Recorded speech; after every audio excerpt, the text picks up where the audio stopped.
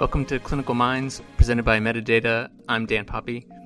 You may have noticed there's a bit of attention, just a little, on clinical development at the moment, as the world races for treatments and vaccines for COVID-19. Much has been said about how governments are responding to the pandemic. It could be the defining feature of administrations around the world, but there's the government response at the executive level, and then there's the government response at the regulator level, which receives a lot less attention. In the U.S., the Food and Drug Administration, the FDA, oversees clinical development to make sure patients are protected, not just for the drugs on market, but for the clinical trials used for the next generation of drugs. And despite the intense focus on COVID-19 treatments and vaccines, there's still a lot of clinical trials going on for all sorts of diseases. So how are governments making sure patients and clinical trials are safe, while also making sure we keep developing new treatments? Today, we're speaking with Ari Feldman, Vice President of Global Compliance and Strategy at Metadata, to walk us through the government response. Ari and his team recently published a great resource about regulatory impact on clinical trials, so make sure to check it out at metadata.com if you want to learn more. Hi, Ari Feldman. Thanks for being here. Hey, Dan. How are you? Pleasure to be here. We're happy to have you. In our last episode, we walked through what clinical trials are, but we didn't really talk about how they are overseen by the government to keep the public safe. So you and I are in the U.S. How does the government oversee clinical trials? Overseeing the whole process are the regulatory agencies. And really what they're after is clinical trial conduct. And the regulators are looking at clinical trials based in accordance with International Council of Harmonization, or ICH, guidelines for good clinical practice. These are well-published, well-known guidelines for how to conduct a clinical trial. There are both national and local regulatory bodies. So, for example, the Food and Drug Administration in the U.S., the Pharmaceutical and Medical Device Agency, or the PMDA in Japan, the Medicines and Healthcare Products Regulatory Agency, or the MHRA in the UK, the European Medicines Agency in Europe, and the National Medicinal Products Administration in China. So right now, we're dealing with the COVID-19 pandemic. COVID-19 is really throwing a wrench in how things have been done in clinical development. How is FDA and others, how are they responding to COVID-19 in terms of clinical trials? Yeah, the FDA, no different than many of the other global agencies, have come out with emergency guidance. What we've seen is, since the original guidance was issued on March 18th, 2020, it's been followed by several amendments to account for various responses to questions from the industry, webinars and Q&As that they've had. This guidance encapsulates both COVID trials, non-COVID trials, new trials, ongoing trials. Underlying all this, we believe, and what we see is that the agency has adapted a very pragmatic approach, but most importantly, has kept patient safety in the forefront.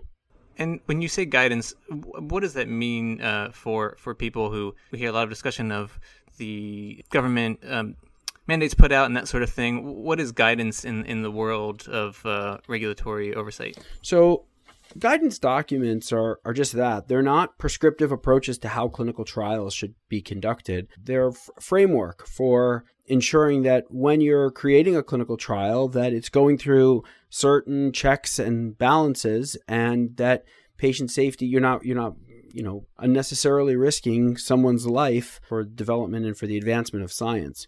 An example of guidance would be related to medicinal product. Typically, what we're used to seeing is that a patient would have to go to a site to get the medicinal product associated with the clinical trial. In the times of COVID, that might not be practical. And if someone's on a clinical trial for a life-threatening illness, we wouldn't want to risk their participation in the clinical trial simply because they can't get to the clinic. In this example, we've seen pragmatic guidance to how perhaps that medicinal product might be sent to the patient who might be in quarantine. So how are we seeing this agency response play out in terms of its impact on patients and then researchers? Consenting of a patient. You and I have both been to doctors, just sort of a routine. And, when you go to the doctor, they give you this clipboard and you look at this thing and it's got lots of writing. And at the bottom, it says sign here. And then you flip to the next page and it says sign here. And there's a bunch of that. And those are various consents that... I don't think I've ever read those from top to bottom. I don't know how many people have read them, but those are consents that are required to be obtained for various different areas, whether it's for privacy, whether it's for insurance billing, whether it's for interventions.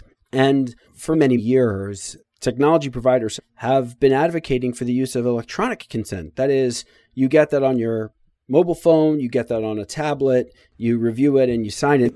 So here's an example where through this COVID-19 guidance, we've seen the FDA as a trailblazer and most of the global regulatory bodies following suit. Electronic informed consent in the times of COVID, patients might not be able to get to that site.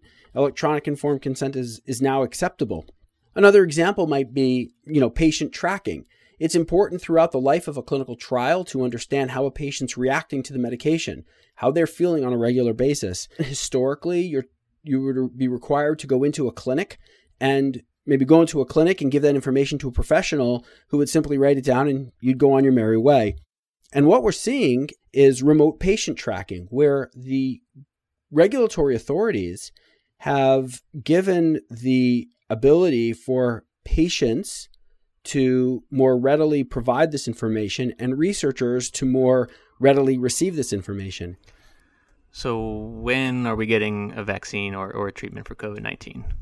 I can say that as of May 15th, 2020, as it relates to COVID, according to the World Health Organization, there were north of 110 vaccine candidates in preclinical development and 8 that were in clinical trials. That's a huge number, seeing as though clinical trials and clinical trial approvals normally take many years. And what we're hearing is the approvals to proceed are happening at light speed. So I think that the regulatory response in relation to what's happening in the world today has been incredible in what we're seeing from a regulatory response for both patients and researchers is that there are long overdue accelerations to advancing clinical science while still maintaining the patient safety.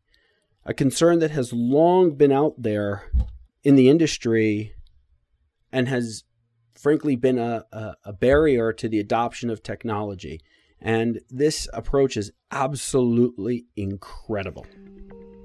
All right. Thanks so much for joining us. Pleasure to be here. Thank you. This has been Clinical Minds presented by Medidata. If you haven't yet, make sure to subscribe wherever you get your podcasts. Let us know what you think of the show. Let us know what you want us to talk about. We listen, and we'll see you next time. Thanks.